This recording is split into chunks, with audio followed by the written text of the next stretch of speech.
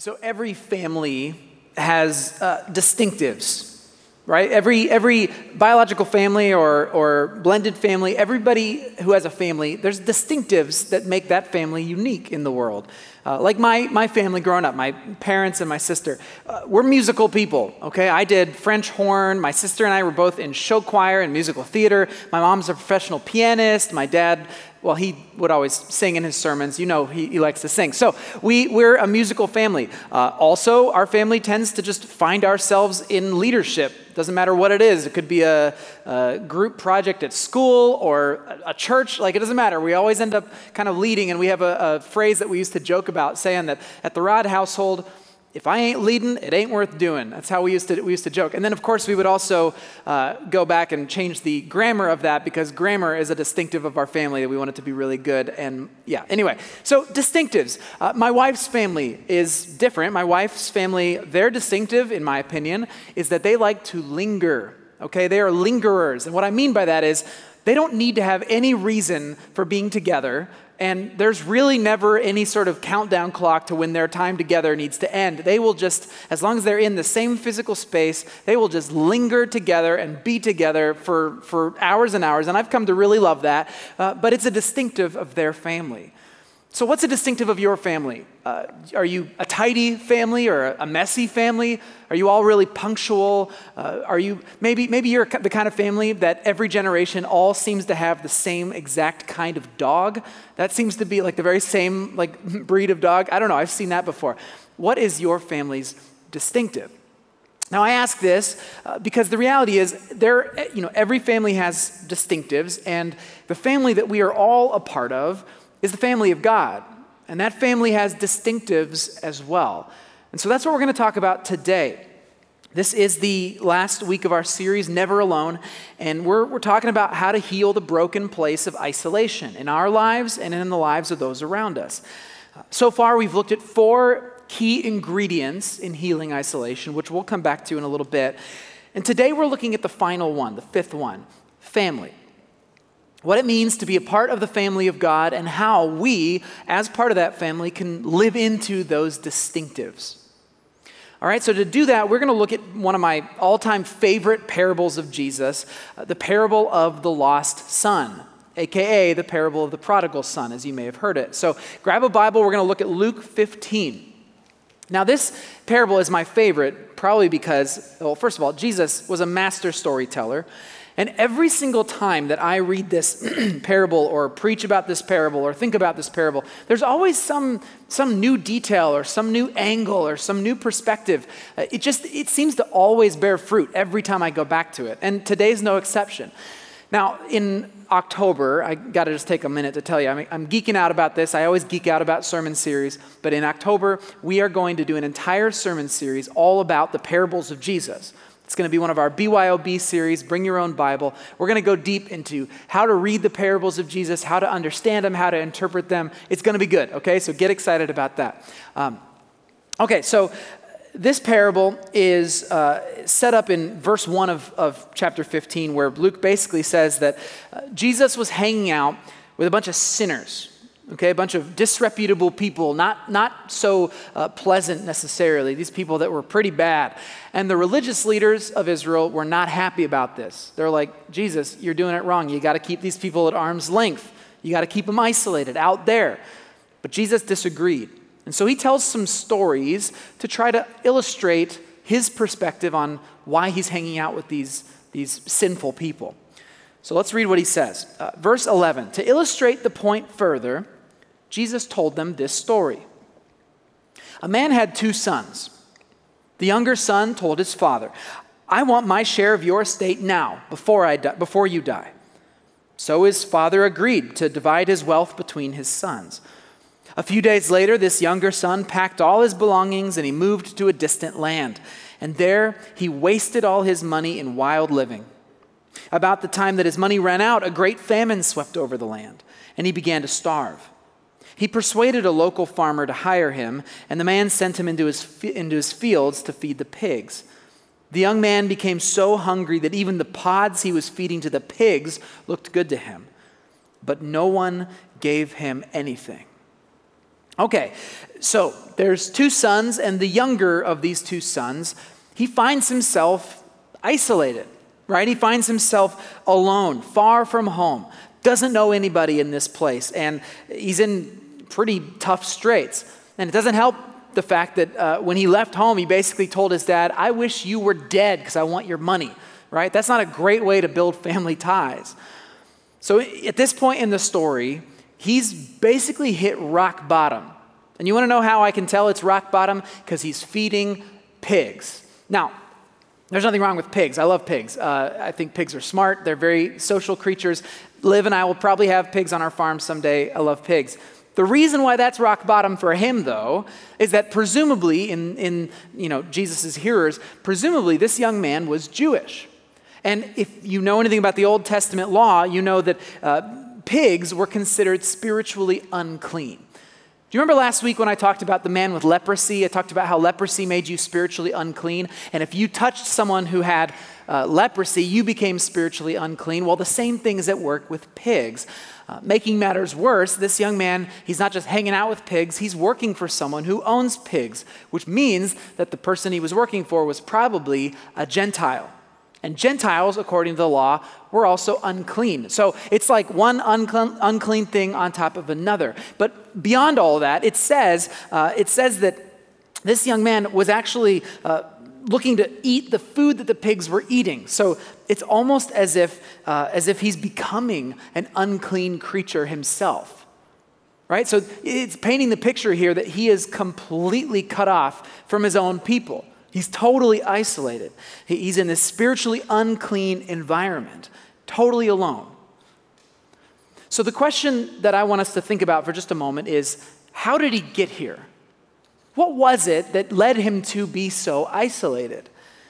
Now, I know that it's pretty obvious to us in the U.S. that the answer comes in verse 13. We say, well, it's his own fault, right? He wasted all of his money in wild living. That's what the story says. That's what we notice. But here's something interesting. When I was in seminary, I came across an article that talked about the fact that there's this theologian guy. He went around the world asking different people why this young man was so isolated. What led him to be in that place? And what he found is that not everybody agreed that it was because of this wild living, this wasteful living. Listen to this. Again, in the U.S., people generally agreed, okay, yep, he wasn't wise with his money. But when this theologian went to Russia and he asked them, why was this young man alone? Here's what they said. They pointed to verse 14. And they said, oh, well, because a great famine swept over the land. He was alone he was isolated because of events beyond his control. Isn't that interesting?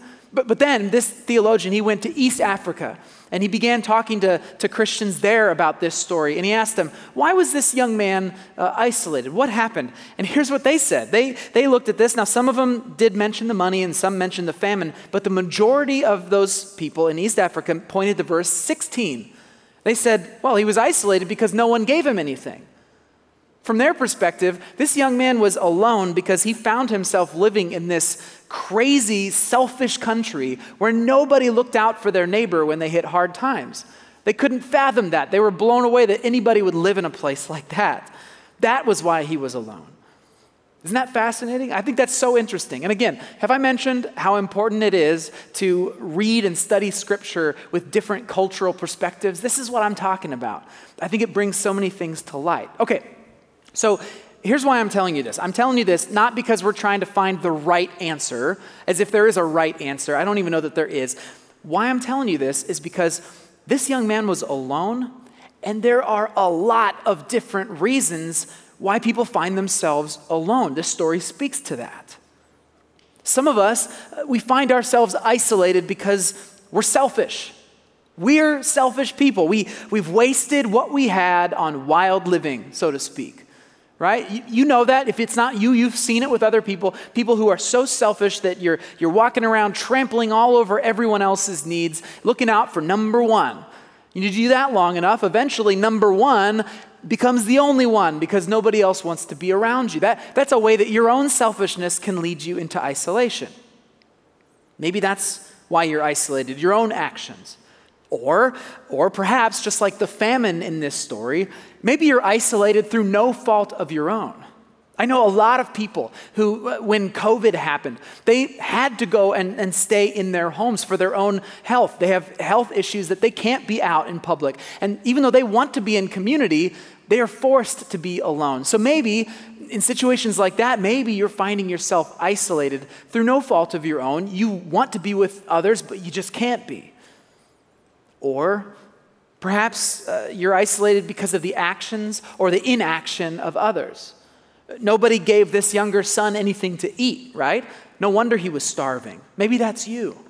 Maybe you're in an abusive relationship, or maybe a classmate has humiliated you and cut you off from community. Maybe you would love to be in community, but nobody seems to be willing or open to invite you into their lives. Maybe it's not your selfishness, but the selfishness of others that's forced you to be alone. All that to say, there are a lot of different reasons that we find ourselves isolated, far from home, like this younger son, in the metaphorical pig pen. So what do we do? How do we respond when we're isolated, when we're alone? Well, let's see what happens in the story. Let's continue where we left off. So he's in the pig pens, no one gives him anything. And then in verse 17, when he finally came to his senses, he said to himself, at home, even the hired servants have food enough to spare, and here I am dying of hunger. I will go home to my father and say, Father, I have sinned against both heaven and you, and I am no longer worthy to be called your son. Please take me on as a hired servant. So he returned home to his father. And while he was still a long way off, his father saw him coming. Filled with love and compassion, he ran to his son, embraced him, and he kissed him. His son said to him, Father, I have sinned against both heaven and you, and I am no longer worthy of being called your son. But his father said to the servants, Quick, bring the finest robe in the house and put it on him. Get a ring for his finger and sandals for his feet, and kill the calf that we've been fattening. We must celebrate with a feast. For this son of mine was dead and is now returned to life. He was lost, but now he's found. And so the party began. I love that moment in the story. It's beautiful, right? This son who's fully expecting to be rejected by his father is suddenly swept up into a big bear hug. My favorite little detail is this whole little speech that the son has prepared, right? My father, I have sinned against heaven and against you, and take me on as a hired servant. He's got this whole speech ready to go. I can imagine him. It doesn't say this, but I imagine him, walking these long miles home, just rehearsing this as he goes, just trying to make sure he's going to get it right. My father, I have sinned against heaven and against you, right? He's got this whole thing prepared. But then what happens? What happens? The moment that his father sees him, he runs to him. He embraces him. I imagine the son being a little taken off guard. He's like, this wasn't what I planned on, but he goes ahead with the speech anyway. My father, I've sinned against heaven and against you. But the father doesn't even let him finish. He had this whole line prepared about, take me on as your hired servant, but the father doesn't even let him go there. He just says, quick, we're having a party. We're going to celebrate because my son is home. And this is cool. If you think about all the topics that we've talked about in this series about how to heal isolation, the Father does them all. He does them all. For example, dignity, right? We talked about that in week 1. He sees his son, and it says he is filled with love and compassion in verse 20. He doesn't see a shameful loser in his son. He doesn't see a disappointment. He sees his son. That's all he sees. Or proximity. This father runs to his son. He embraces him. I mean, despite the fact that this kid was working in a pig pen and he had walked for miles in the dusty roads, I mean, he probably smelled to high heaven. The father closes the gap and he gets close. Or hospitality. The father throws this son a feast. The fattened calf, this is an expensive luxury for very special occasions. And yet the father immediately welcomes his son in. He opens wide his life to let his son take from what he has, from his abundance. Even unity. Remember I talked about the fact that when this son left home, he basically said that he wished his father was dead, right? That's like a really shameful thing to do in an honor-based society like this. And yet, look what the father calls him in verse 24. He says, this son of mine this son of mine. The divisions that the son had created, they fall away in the father's love. Isn't that cool? The father heals his son's isolation in every possible way. And here's why. Because they are family. Family. That's the final ingredient that brings all these other concepts together. It's one thing to have compassion on an isolated stranger. It is an entirely different thing to have compassion when that person is your own flesh and blood, isn't it? Family. Now, it's not hard to see in this story that in many ways, this father represents God and how God thinks about and responds to his children, right? That's what this story represents. Every one of us who follows Jesus, we are a part of the family of God, sons and daughters of the King. We are. And thanks to Jesus, everybody in the world now has an invitation to join that family as well. It is a wide open invitation. Now, earlier I mentioned that every family has distinctives. Well, this right here is the distinctive of God's family. It's grace. Grace. All are welcome here, no matter who you are or what you've done or the mistakes of your past. God's grace covers it all, and you are welcome. You belong here. And as the sons and daughters of this graceful Father, we have a responsibility to act towards our world the way that He does. We are called to treat the lost and the isolated in our world as our Father does, with grace. That's what we're called to do and be. It's the distinctive of this family. Of course, sometimes that's a little bit easier said than done. And the story, as we'll see, is not over yet. So let's see how the story ends. Let's keep reading in verse 25. So the party began, and meanwhile, the older son was out in the fields working. When he returned home, he heard music and dancing in the house, and he asked one of the servants what was going on. "Your brother is back," he was told, "and your father has killed the fattened calf. We're celebrating because of his safe return." Well, the older brother was angry, and he wouldn't go in. His father came out and he begged him, but he replied, "All these years I have slaved for you, and I never once refused to do a single thing you told me to. And in all that time, you never gave me even one young goat for a feast with my friends. Yet when this son of yours comes back after squandering your money on prostitutes, you celebrate by killing the fattened calf." And his father said to him, "Look, dear son, you've always stayed with me, and everything I have is yours. We had to celebrate this happy day, for your brother was dead and has come back to life. He was lost, but now he's found." That's how the story ends. So, think about this older son. Despite the fact that the father's love and grace is a distinctive of his family, this older son is not happy at all about this younger son being welcomed home. Interesting, in verse 30, the older son accuses his brother of, quote, squandering his father's money on prostitutes, right? Which, by the way, that's normally what I was always taught was going on, that this son, when he was off in the foreign land, he was just an evil guy. He was a bad guy doing a ton of immoral stuff. That's how I was always taught. And what I've come to find out, though, is that that's based on what the older son says. If you look at, the word that's usually translated in older translations is dissolute living.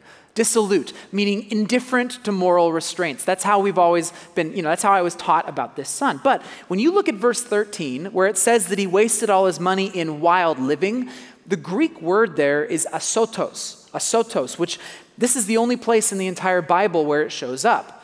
When you have a word like that, it's a little bit hard to always get the translation exactly right to the original culture. Well, scholars have worked on this word, and they've started looking at other sources from the ancient world. And today, they say, generally speaking, that the word would probably have a better sense of recklessness, reckless living. He was not necessarily immoral. He was being reckless. He was just being bad with the money. He was wasting the money, unwise living. If that's true, and I tend to think that it is, if that's true, then the older brother's accusation here about prostitutes, about immorality, it's just slander. He's just slinging mud, right, to put his younger brother down. Besides, according to the narrative, the older brother just now found out that the younger son was home. So how was he supposed to know what the younger son got up to while he was away? I think he's throwing mud. The younger son, the lost son, he's isolated and he's alone, right? He's given dignity and hospitality by his father. His father chooses proximity and unity with him despite his past choices. Because that is the distinctiveness of this family. The father's love and grace, it defines this family. It defines who they are. But this older brother wants nothing to do with it. He's standing in the way of his brother's isolation being healed. He doesn't even call him his brother. Look at what he says in verse 30. He calls him this son of yours. This son of yours. It's not my brother, he's your son. If this is a family that's defined by love and by grace, then in this moment, look what's happening. The older brother is becoming a lost son as well. Suddenly, he's the one who's becoming isolated. Here's why I'm telling you this. As we talk about isolation, look, we are living in an insanely divided time, aren't we? From politics to race to culture wars to classism, we don't just disagree with one another, we hate each other, even in the church. Now look, we all love the idea of being like the Father, right? We love the idea of welcoming isolated people into our lives. Dignity, yes. Hospitality, of course, right? Until we learn about their political views. Or until we learn about their take on the Black Lives Matter movement, or learn what they believe about evolution, or guns, or vaccines, or homosexuality, or capitalism. Both sides, we see what the other person thinks, and we think, I don't know. Suddenly we're not the father in this story, we become the older brother. That person, now that I know what they think, they don't deserve to be in community with me. I don't want to be associated with them. I know they're isolated, but they made their choice. They should stay in the pig pen. Both sides of the spectrum do this, guys. Now, I know that's a bit extreme. What I just said, it feels extreme, doesn't it? We're not that bad, are we? Guys, we are living in extreme times. And I'm seeing this happen within the very walls of this church. On both sides of the spectrum. We are divided, just as they were in ancient Israel. Remember, the whole reason Jesus tells this parable is because the religious leaders wanted nothing to do with those sinners over there. And I am pretty positive the feeling was mutual.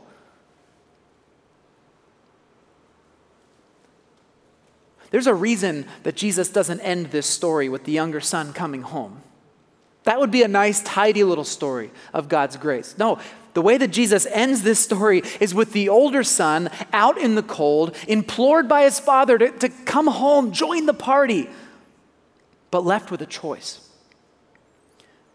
Am I going to join in the healing of my brother's isolation, or am I going to walk away? Am I going to let my own isolation grow? That's the choice that we see with this older brother. That is how the story ends. We don't know what he decides. And here's why I think that is. Because it's our choice as well. We have the same choice to make when we encounter people in our lives. Until we are willing to set aside our indignation, until we're willing to give up our right to be right, until we experience the unity that Maren talked about a couple of weeks ago, until we experience that in the church, well, we are not going to become the irresistible movement of love that can heal our isolated world. We just won't. But if we if we start to see one another with dignity, regardless of what side of the spectrum we're on, if we open our lives to one another with hospitality, as Tim described a few weeks ago, if we pursue proximity with those that the world has said are untouchable, or if we, like the older brother, if we were to choose unity and enter into the celebration of our Father's love, then guess what? Isolation doesn't stand a chance. Because in Jesus, we are family. A family that's defined by grace. And every one of us belongs in our Father's house.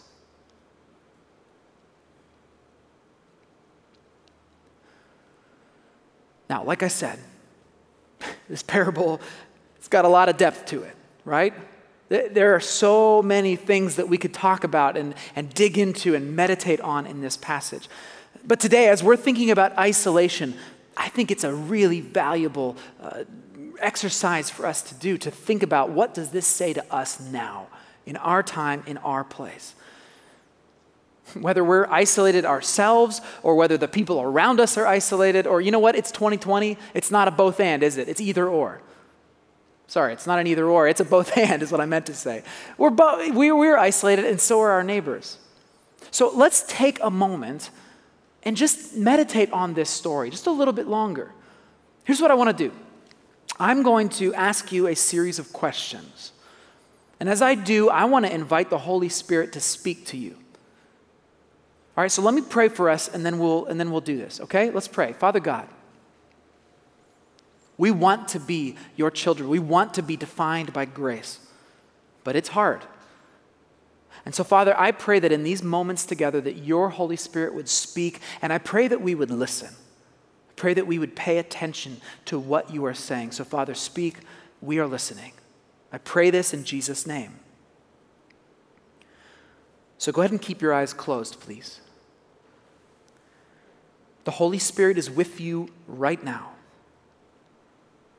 Pay attention to his voice as we put you in this story.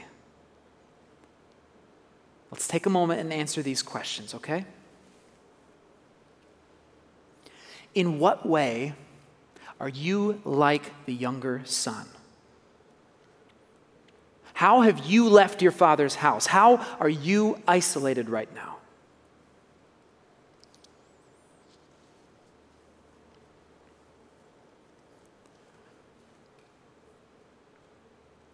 Now imagine that you've worked up the courage to return home. You're walking down that long, dusty road when your father sees you. And your Father God runs to you and wraps his arms around you, and he holds you close, and he speaks words of truth and grace into your ear. What is he saying?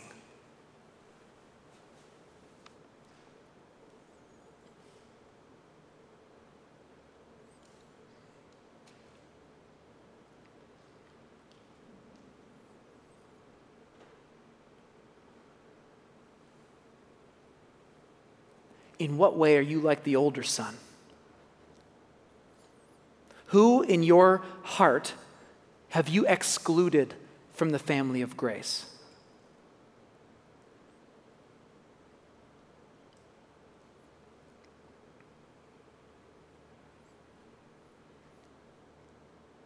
Now imagine the Father is beckoning you to come back to the celebration. What would it take for you to join the party?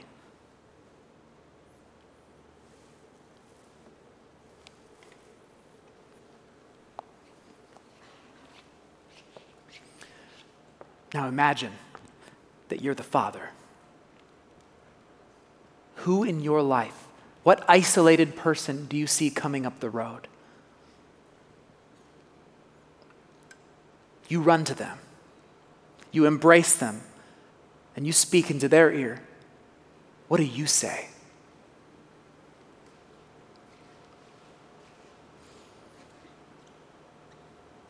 What does it mean for you to bring them home?